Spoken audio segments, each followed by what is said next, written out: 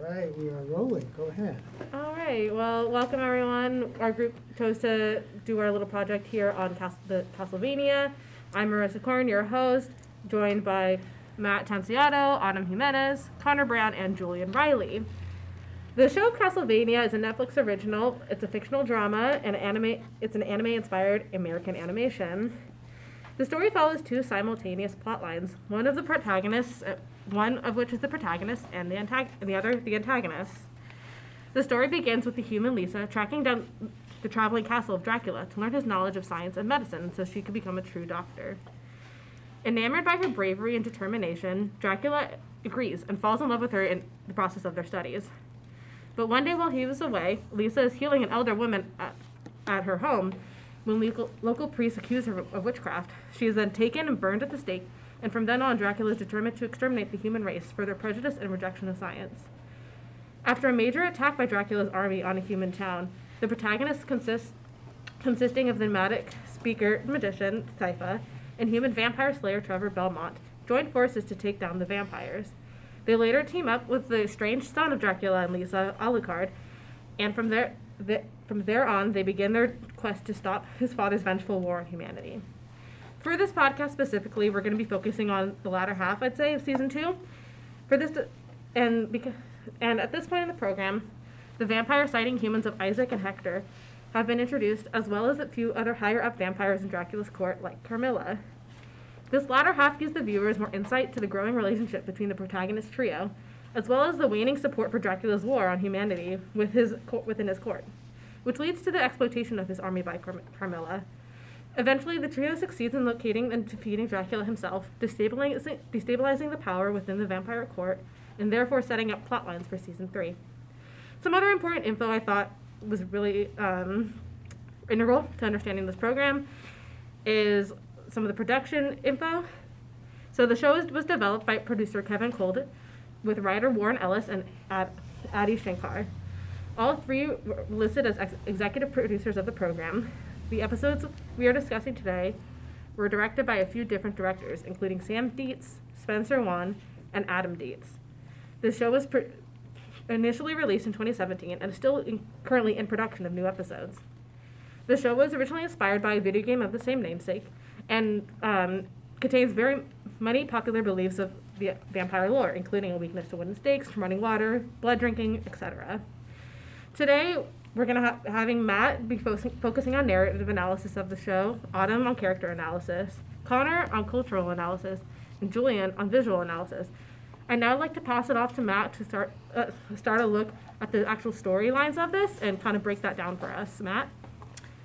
Yeah, for this, the narrative analysis on Castlevania, we'll start with episode 5, and we're going all the way down to episode 8, which is the end of season 2. Starting at episode 5, it's kind of like, I would describe it as like the calm before the storm. The storm starts to like brew, and things are in motion, and there starts to become like commotion around Dracula's court. And so the one who really is starting to cause all this commotion is Carmilla in Dracula's court. And so this episode to me was kind of in between equilibrium and like disruption, because everything seemed calm, but then it started to get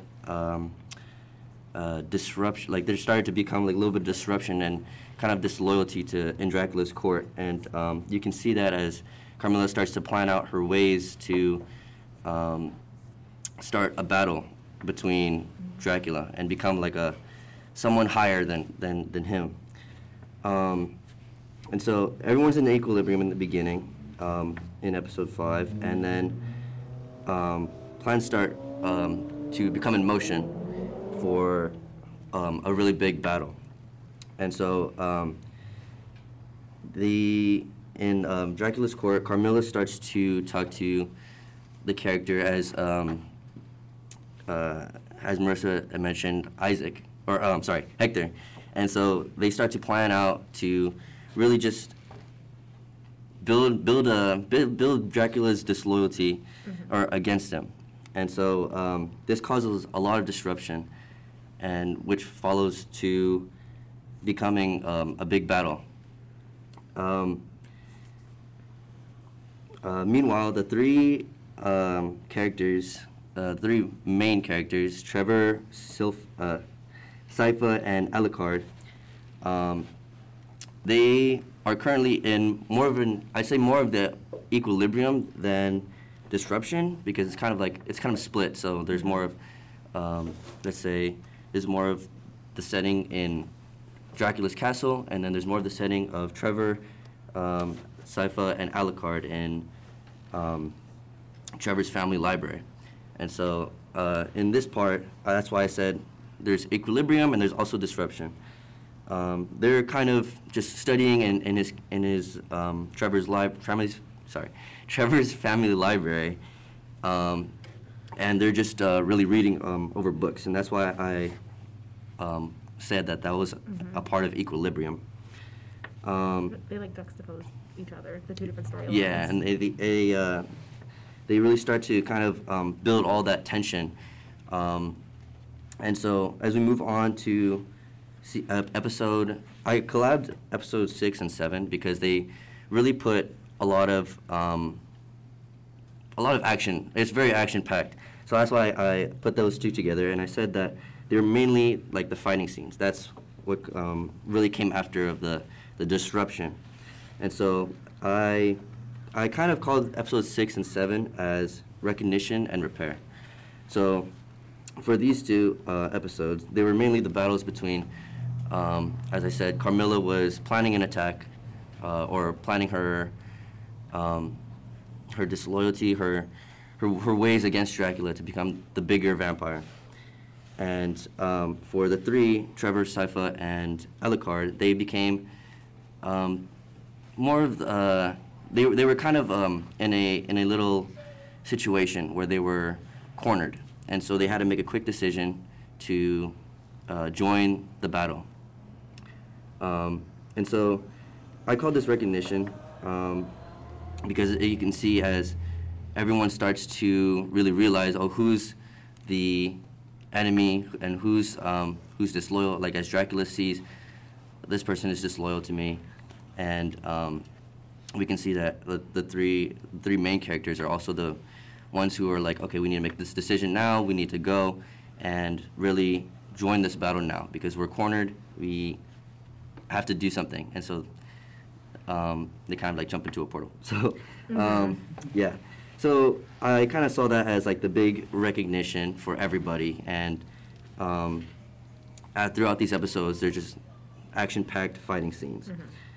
And so for the repair part, I would say it was more of toward the end of episode 7, where they start to finish the battle, really. And they start to, like, as the storm starts to calm down, they really start to finish the battle, and I guess there's, I forgot to mention that Alucard is actually Dracula's son. I know that's a very important. That you're good. That's a very important information, but and that's why I would say that at the end of episode 7 there was repair, because there's obviously a big battle as Alucard being one of Dracula's sons. There's obviously some emotion between the two, and so there was a little bit of kind of like sadness at the end, but they did defeat Dracula, and things started to calm down. And that was the end of episode 7. During episode 8, which is the last episode of season 2, I would say that was the final and new equilibrium. Everything, like I said, at the end of episode 7, people were defeated. Dracula was defeated, and the vampires scattered, really. The plan from Dracula was to kill off all humans, and the three, Trevor, Sypha, and Alucard, really just saved humanity, really. And so everything started to calm down, the end of the storm, the end of this big commotion, and this new equilibrium was created. While everyone was calmed down, they were figuring out what's next after this long battle. As Marissa mentioned, there was plots to the new season 3, but everything at this point, episode 8, was calmed down. People were splitting apart, figuring out what to do next with their life, and that was the end of season 2. I think I want to go back to like the moment, like I think the big climax was between Alucard and Dracula. Yeah. Towards the end of episode 7. There's at this point where like Dracula's been weakened because they've been fighting him in his castle for a while, like the protagonist trio, and there's at a point where like this Alucard and Dracula are just going at it, and like Alucard's already been estranged at this point from Dracula for some time, from what I understand, and so like it's very much like unresolved issues from years past, and there's like this great moment where like Dracula has recognition in and of itself because he's like, I'm killing the one thing my wife left me after all of this. What am I doing? And like that's when Alucard kills him, and like there's a moment of healing, I'd say. Yeah, It's most like definitely. basically what I was like writing down, because I was just like, that was just such a like a powerful moment within the show that you just, it was the way where you just see the camera pan from like little things throughout the room to like seeing Dracula's face change to like recognition and like the immense sadness you just start to feel and like, and you just feel like no, you like relate to him a lot throughout that few like seconds of like scene, and then like it just, you can just feel the pain that like Alucard just does when he like finally stabs his own father. It feels as almost like, you know, like when the child becomes the parent, in a sense, like, you know, like when parents get older and you kind of have to care for them. It seems very much like that because Alucard kind of has to take on this responsibility now because Dracula has just kind of given up. He's lost his wife, and like that's the only thing he really cared about in life. Yeah. And so I think like by putting him, I think in a way Alucard kind of put him out of his misery. Yeah, it was definitely, cause, like, his whole, like, the whole, like, first 2 seasons was, like, the fact that he was on a suicide mission to, like, just kill everyone. And because he was just so depressed and just so, like, sulky and, like, tired. There's been, like, scenes, like, if you go in episode, I think, at 7, when he's, like, talking to Isaac, and he's, like, Isaac's, like, trying to tell him about how the vampires are conspiring against him, but, like, he will have like control about it, and like, Dracula, don't worry, I got you, like don't worry. And then Dracula is just like extremely tired, uncaring, unresponsive, and he's just like, I don't care, like honestly you're And fine. like the fact that he's willing to kill off all the humans, which are his food source, Yeah. was like, I don't care. Like after He's they're just dead, really- you can tell he just wanted to fade away. He He's wanted really just to die. blinded at that point. Like as soon as his wife died, he was really just blinded. And like you said, I think Alucard really just kind of, he was definitely sad about it, but he knew at the same time that he, like you said, he really put him out of his misery. And it was his own father.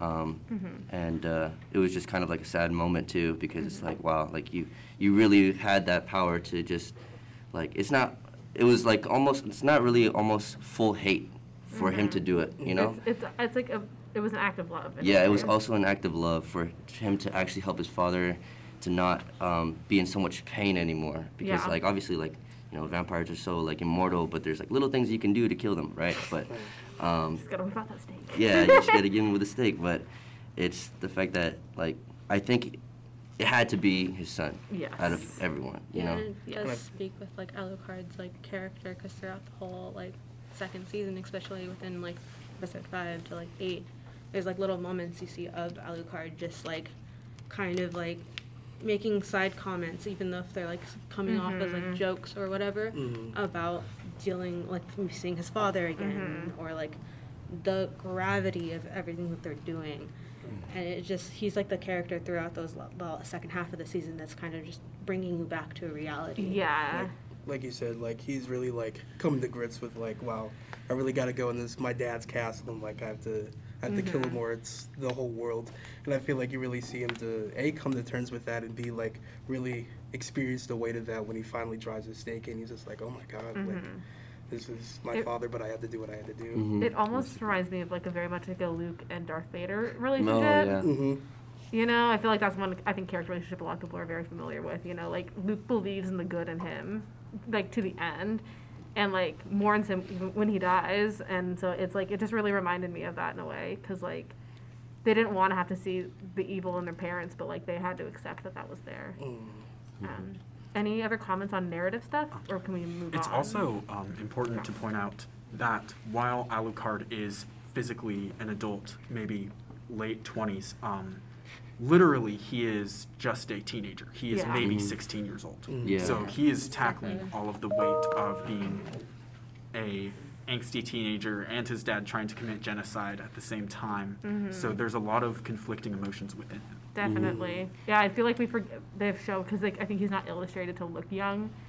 No, He looks like a whole adult in the show, grown. and I think that makes a difference because you forget, like, just how young he is and how he's really just starting to experience the world and just starting to, like, become a person. And also you have to team up with a guy whose Really family hunts vampires right, in is his notorious blood. for killing your kind, so that's really probably like a hard thing to deal with. Yeah, and he makes comments about that Right. throughout the show. That he's like, we're in a library that's literally like a museum of how you killed my people. Yeah, and it's like it came off as like something super like funny for the audience, but like it's also just it really like showed how they developed as like a whole friendship too. I know, I love their friendship. Like The trio's so cute. Yeah. Oh my god. They're so cute. Yeah, especially with like the whole scene in episode 5. I just really loved episode 5 for like that like how it started to delve from like the hatred to like actual like growth into like a solid Yes. friendship. Yeah, I think that's a great point to kind of start moving into character analysis. So I'd love to like hand the mic off to you, Autumn. Okay, thank you. Yeah, I was like focusing on episode 5 because I just really enjoyed the friendship of like Sypha and Alucard and Trevor. Mostly in episode 5, you just get more dialogue between Sypha and Alucard, and with like Sypha, her character is just like the character that's seeking and like her whole like drive is just finding knowledge, and so she's having the time of her life in this library. And this whole time, like, Alucard is, like, distant from Trevor because of where they're at. And then he's just kind of, like, hovering around Sypha, but the whole time he's, like, making comments about, like, what they're doing and, like, the gravity of everything as well as just, like, where they're at. And she's just, like, so excited about knowledge. And then she keeps, like, kind of checking him, being like, hey, like, even though like this is all happening, you still gotta like treat people like as people, and like you still have to be like a person. And she was just like it kind of like made him think about things a lot, which I just really loved about Sypha as well. It just like throughout the whole that episode, you just see it shows you how much knowledge her people have, like the speakers, and how much they do carry through like oral history. Just a comment, the speakers are like a nomadic people in the show, and basically they only have an oral history, and they're magicians, and that's Some of them are magicians. Some of them are magicians like Sypha, and so they move around a lot. And at the beginning of the show, they had to leave the area because the vampires were attacking, so Sypha's kind of been on her own front for people at this point.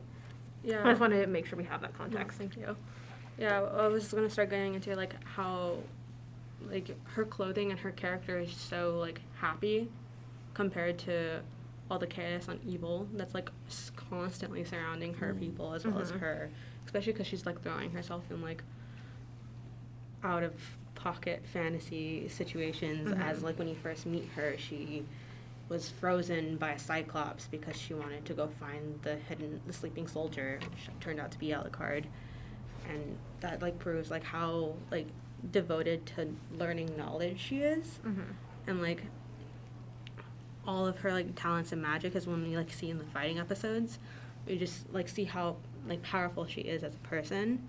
Because like before, you just kind of like a not comedic relief, but like she's just like the happy character, so it's not, the whole show isn't just depressing. Yeah.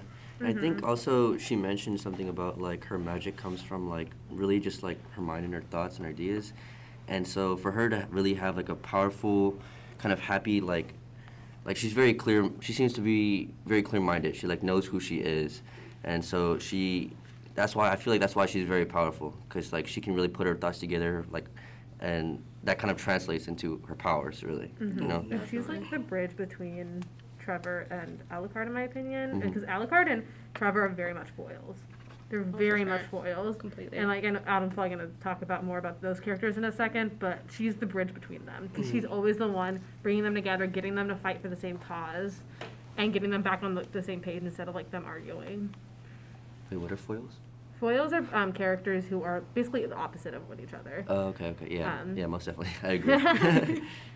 Autumn. No, for sure. It's like, as we were been saying throughout this entire like little talk, Trevor is just a person that's come from a family of like monster hunters, and he's actually the in the games he's like the first one to actually start the cycle of killing Dracula, and then his family continues to like kill Dracula. It's weird. I don't know if they're gonna do that in the show, but it is a cycle that happens in the games, and which is like also just really interesting how he develops a friendship with Alucard, the son of Dracula, and it's Alucard is Dracula backwards.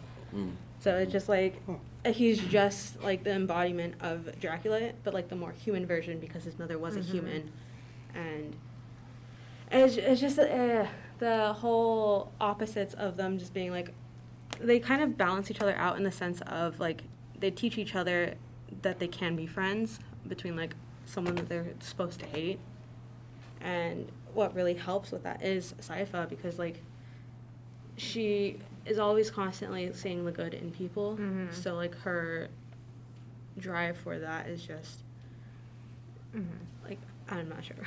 No, she cares about people. I think that's the thing. I think because she comes from such like a tightly knit community, it really affects like how she sees other people. Because like she takes in Trevor like by the end of the season, she's like, we're sticking together because this is good for you. Like we need to keep like fighting evil because like this is what's right and this is what you need.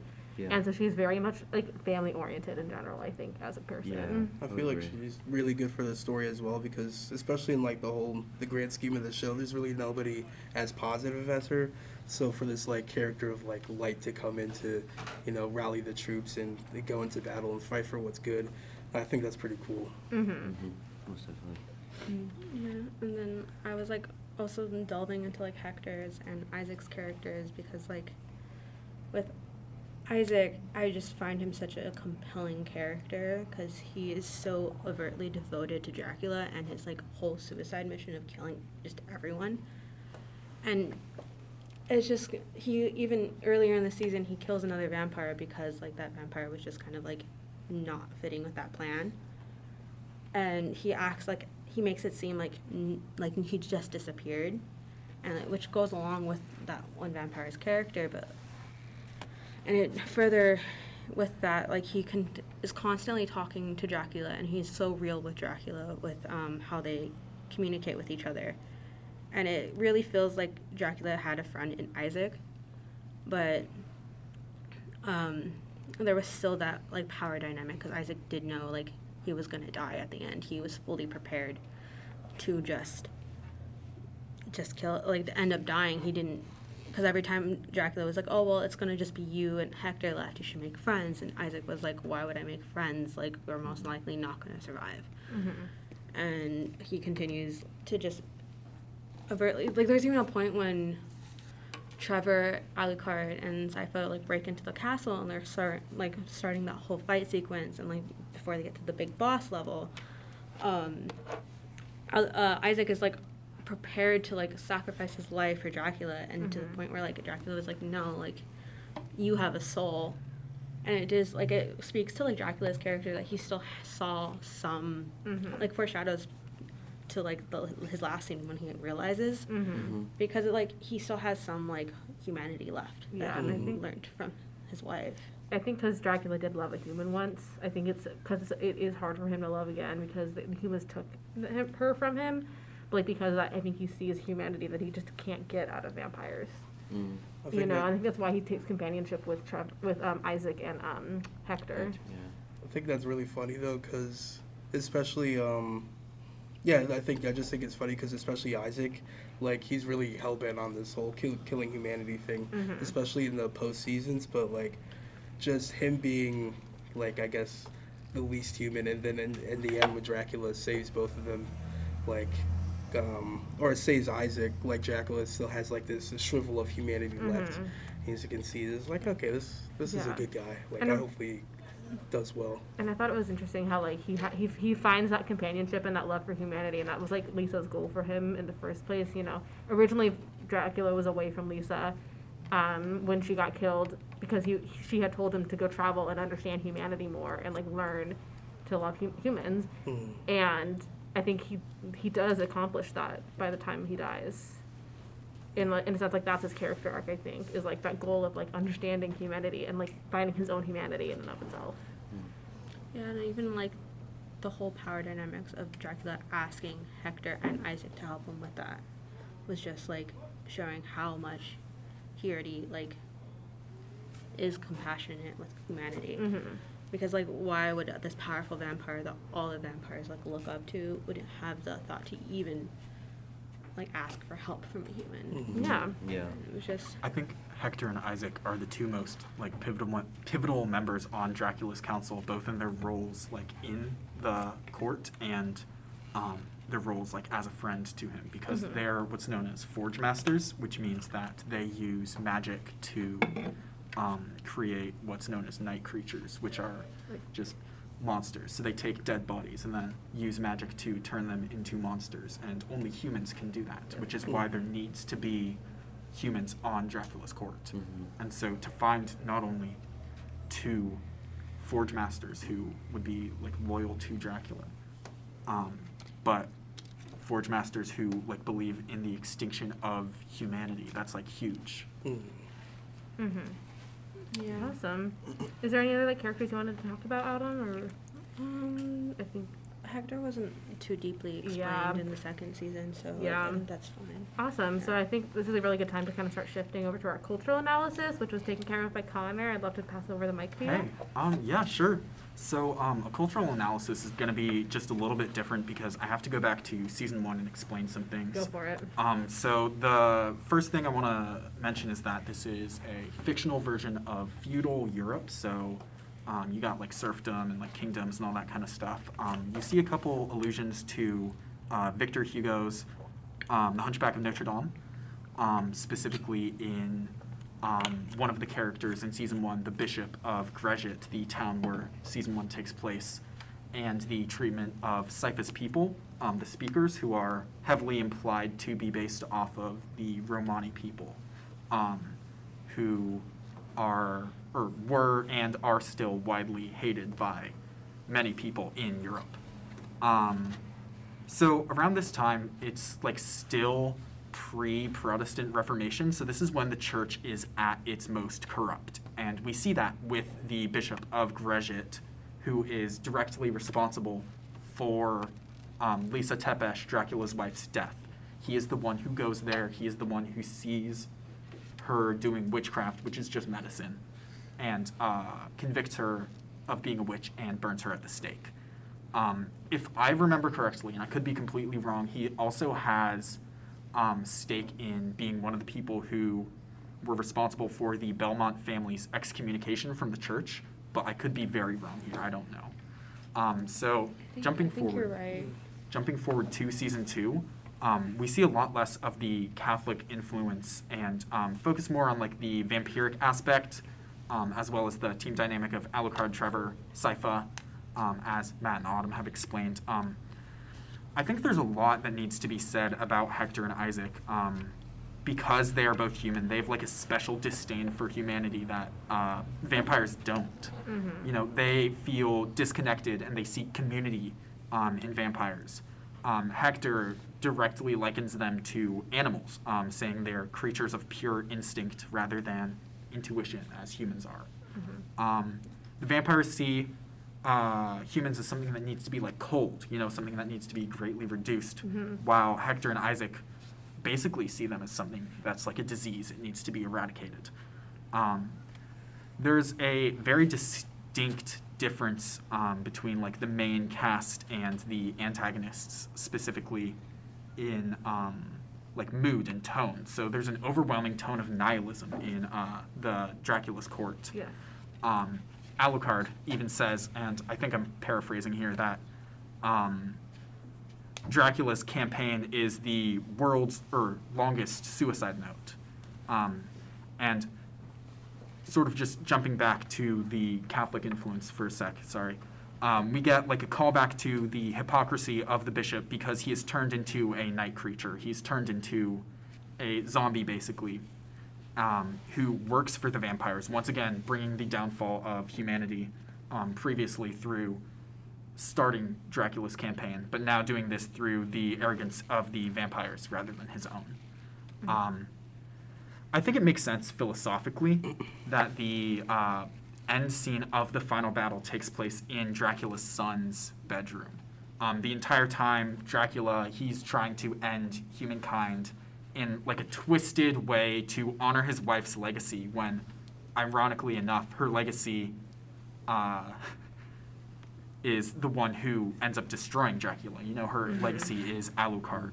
And so, sorry to interject. I think it's really funny how she was a doctor and healed people, and then like to mourn her, Dracula goes and kills people. Yeah. Because it doesn't really honor her legacy. I think it was a very selfish thing of him to do. Yeah, which is what Alucard kept arguing with his father against, which is father was just so blindsided. He says multiple times, like, I won't let you commit genocide. I should also mention, Alucard is a title. It's not his name. His name's Adrian. Just in case you guys were, like, confused. Like, why do you name his son backwards? I feel like that name pops up a lot in vampiric lore. Adrian. I don't know a ton about it because, like, that was, like, I think you were kind of focusing on cultural stuff. So, like, I don't know if you talked anything about, like, vampire lore at all, but... I didn't end up doing that. It's okay.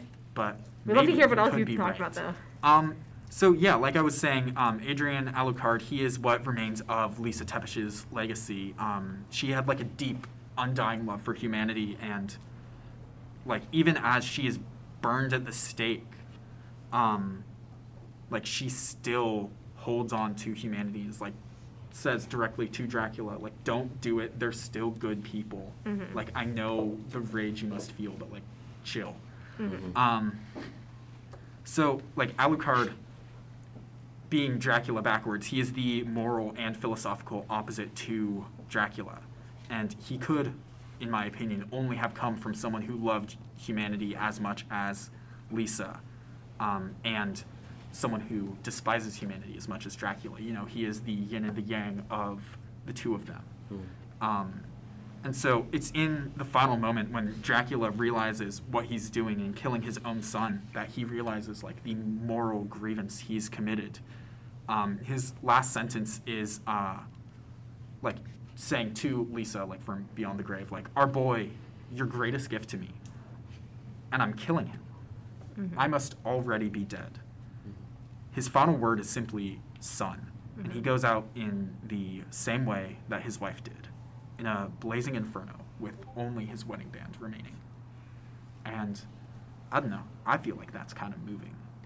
Yeah. No, it was definitely moving. I was a little, like, crying at the end of that, because, like, you feel like that was kind of like his redemption arc, for the whole thing, because, like, this entire time you've just been, like, kind of, like, intrigued about Dracula, but you never really knew anything about him. And then within the last bit of season 2, it just really, like, gives you all of his emotions, all the attachment that you could have to him. Especially because Dracula is someone who, in this universe, sort of exists beyond time. Like, his castle runs on both magic and practical engineering. Like, it moves on an engine. He knows, like, medicine, like centrifuges and like vaccines and all that kind of stuff.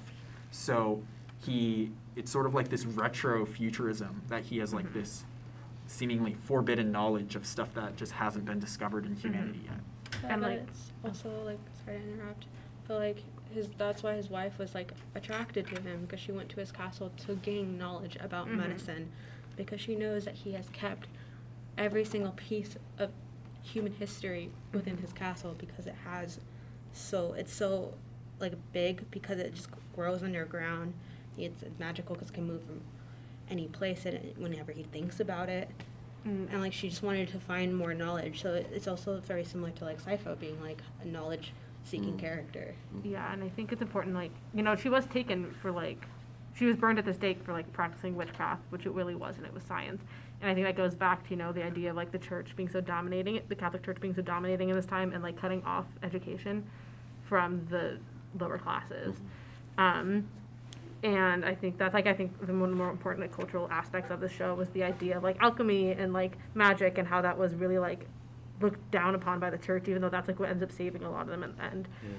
It ends up saving humanity in the end.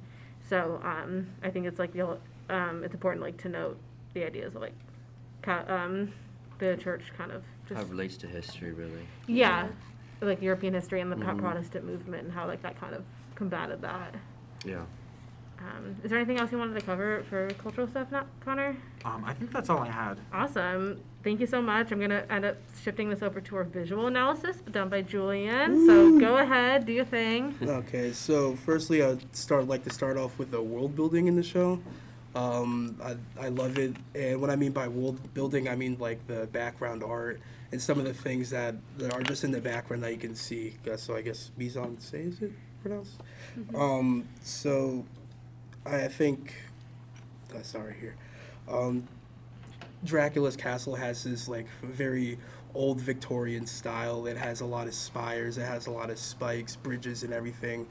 But like on a contrast, like especially the first town, Greshit, you know, it's your classic kind of like 14th century architecture. You got a lot of cobblestone, got a lot of primitive stuff, and the colors they use to build that are like your browns, some reds. But when you go to Dracula's castle, there's a lot of like cool grays, cool blues, mixed with like the metals to show like the industry and like the science, and just like a lot of like I guess futuristics like piping to really to convey that like this is a higher up place, and then these people over here are below him.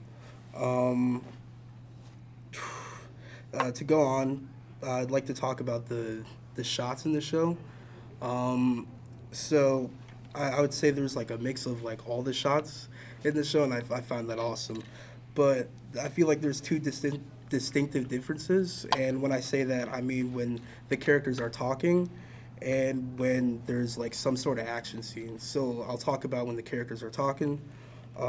So for example, in episode 5, when Alucard, Sypha, and Trevor are looking for the Belmont Hold, there's a lot of like wide-angle shots, like bird's eye view, when they're kind of exploring the very area to get like I'm sorry, what's that word? Establishing shot of the area. But when they're talking, there's a lot of close-ups, but the close-ups don't stick on the characters. And I really like that because usually in animation, and especially anime, it's kind of like one character talking and then maybe like switch, and it's always like over the shoulder or something. But here they try to mix it up with like low angle shots of a character or like some higher angle shots of the character, and I think that's they're really awesome. But when it goes for I think that's something really cool about animation in specific, because you're able to do that. You're able to play with how you show a character and stuff that you really can't do with a camera in real life. And like off that point, like the backgrounds are amazing. Like you have some painted backgrounds, and then the 3D backgrounds, which I'll get into, are really nice as well. So I'm the Lou with that. When there's like action scenes, there's a lot of like wide shots to show the area that they're in, and then to show the character animation that's going on. There's a lot of fast-paced moments. When something needs to be cleared, they do a close-up shot, so you see what like the character's reaching for, or what the character's about to do. There's a lot of like zoom-out shots when Trevor's using his whip, and so things of that nature. Something I really want to talk about is the animation of the show, the character movement. So when, like I said before, when the characters are talking, they kind of just like move their mouths, kind of a lot of arm motions, but nothing too much. And the reason for this is to save money on production. You have a timeline, you need to get things done, and like you can't be animating everything beautifully all the time. But oh, what's that? It's expensive. Yeah, very expensive, very expensive. So, but when the action scenes come through, how much time do we have? I'm not sure, I didn't check. We've got 3:03 currently. Okay. 12 more minutes, you're good. So when the action scenes come in, there's a lot of things going on. I'm going to talk about a few principles of animation, but I'll try to keep it very simple and concise. So there's something called overlapping action. So that's like things like clothes, like weapons, or things that they're carrying. There's things called squash and stretch. So like, let's say a bouncing ball, like it's gonna squash when it hits the ground, and it's gonna stretch out when it comes back up. Something else, it's called ease in and ease out. So let's say you're throwing a punch, you're kind of gonna hold it right here, like you're winding up for something. So that's easing out. And then like the reverse, I guess maybe you're getting hit or something. So there's a lot of that going on, and I feel like the episodes that exemplify this is 6 and 7. Like when the huge battle is going on in Dracula's castle, like the drapery's flowing everywhere. It reacts to like, you know, when somebody whooshes by when they get hit, or like Sypha's casting a magical spell, like her clothes will like ruffle everywhere. And with that, I would like to get on the subject of the 3D backgrounds. Usually in animation, especially when, you know, we didn't have 3D technology, artists would have to paint the backgrounds and they have to spend hours on this. Now with 3D, you can build an environment, you can shade it, and you can just put the characters you animate on 2D in those environments, so you can get like really easy swooping shots. And there's a lot of that. And when they're fighting the, I guess, Dracula's court, like when the Mist Lady comes out and it kind of so cool. swirls around Alucard's face, and then you're like, okay, I see what's about to happen. Yeah, there's just a lot of beautiful stuff in the show. In episode 7, when Alucard's fighting Dracula, you can really feel the intensity of like each shot. And that's something else that I want to go into. So there's this thing called animating on 1s, 2s, and 3s. So animation is like, usually TV animation is between 24 and 30 FPS. So what that basically means, when you're animating it on 1s, there's going to be one drawing for every 24 frames. So, and then so on and so forth, 2, 3s. So this scene, specifically when Alucard and Dracula are on a bridge, they're in like one of the rooms that they busted through, and like you can tell this is just all done on 1s. The shading's impeccable, their drapery is flowing everywhere. And another thing the animators have to do, and something they have to focus on, is consistency with what they're wearing. Like, what insignias are they wearing? Like, you know, their boots, yada, yada, yada.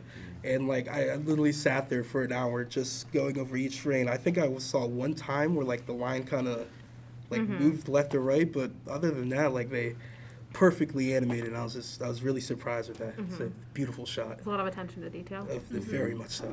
Yeah. I think it's good that they realize, it's like they realize what they really need to, like what really catches the audience's attention. You know, like for these fighting scenes, they really got to put in like all this work, you know. But then for like some other things, you're like, oh, you know, we can lay back a little bit, and you know, we're like you said, like crunch on time and everything for finishing the season or the show. But I think it's really cool that they really just like kind of like, you know, like we really got to give this audience what they want, you know, for these fighting scenes. And I feel like I really got that from the show, you know. One of my favorite shots was actually at the end of the show. It's when Sypha and Trevor are sitting on that hill. They're overlooking that cliff. They're overlooking the sunset or the sunrise. I can't remember. The sunrise. Sunrise. Okay. It's one of my favorite shots in the entire show because they've like, in a way, Trevor's kind of started to heal his inner child. And they're ready to kind of start a new journey, and it's kind of beautiful because like they're just gonna do it together, and they're like, but they're gonna stay there for right now and enjoy that moment. And it's such a peaceful shot because you've got the sun and nature, and it's clear out, and they're just sitting there. And it's a great silhouette shot, I thought, and it was just I love that shot. It was really pretty, and you can like it's an really important shot. And then like, they end with that, and I think that was like the animators really like did it right because they got the sunshine so perfect. They really did. It looked very realistic sun rays, if that makes sense. No, there's like a certain scene throughout the whole show when they're showing like different like flashbacks or just like where there's just the surrounding of the nature, like of towns and etc. It's just so like it makes you feel like you're in the show. Like it's just so captivating. And it's just like, oh, if you were just like watching with all the lights off and that's the only thing you see, like you would feel like you're in the show and you're just like kind of a third person following along with it, all the characters. One thing that's so beautiful about having that 3D background that you mentioned, Julian, is that you're able to move the camera like in the direction that the characters may be moving in before they even start moving in. Like there's one scene, it's a flashback where Dracula talks about how he used to just be able to like wipe out a town in one night. And you get a flashback, and it's a very graphic scene. Like you see everything he does. So there's like a lot of blood, a lot of gore. But like you see his movement and like how he moves like a vampire typically would, but they don't just like follow him. They follow the people he's attacking. They follow the places he's going to be. And I think that it's something that's very hard to achieve when you have to keep painting that background over and over again. Exactly. So that's what the beauty of the 3D background is. Technology is cool, man. You mentioned something about Dracula's movement too, and I think that's really something respectable about animators too. I feel like they're everything in one. You got to be the camera person, and you got to be the actor. You got to have a little bit of directing in there. Like every character's gonna move a different way. They're gonna stand a different way. They're gonna look a different way. So all of that has to be taken into mind. Yeah, I think that's one really good way to think about it. Is like they're the set production. They're set designers. They are lighting people. They're prop designers, and like I think that's. There's a lot of respect to be given, I think, to the animators for any animation show, but especially for this one. Not only that, but they are incredibly faithful to the video game adaptations. You see it in the final fight scene. Like some of Alucard's like abilities in the video game are seen in the final battle. He's able to turn into a dog, for example. He's able to like teleport. That, sorry, going back to like, the whole vampire lore thing, that's like one of the regular shifting animals that like vampires can do. It's usually bats, falcons, and wolves. Yeah. And the wolf especially is like a symbol for Dracula a lot. So I thought that was a really, really awesome touch that the animators did. Yeah, you've got Trevor with his whips and his swords. The whip animations are great. In some like Castlevania video games, they're able to like throw crosses, which we don't really see him do, but that would have been really cool if he did. And then you've got Sypha, who's able to use like ice and fire and wind, and like those are her three main like abilities in the game. Yeah, well, that was great, guys. I want to thank everyone here for like adding to this. You guys had awesome stuff to say. I thought it was a great discussion we got out of the show. It was really great to share with the audience Castlevania. You know, I can go had a pleasure of studying the show. And thanks again from all of us for listening. And we're out. Yeah. High five, everyone. We got through it. Good job, guys. Good My job. head hurts, buddy. Sorry.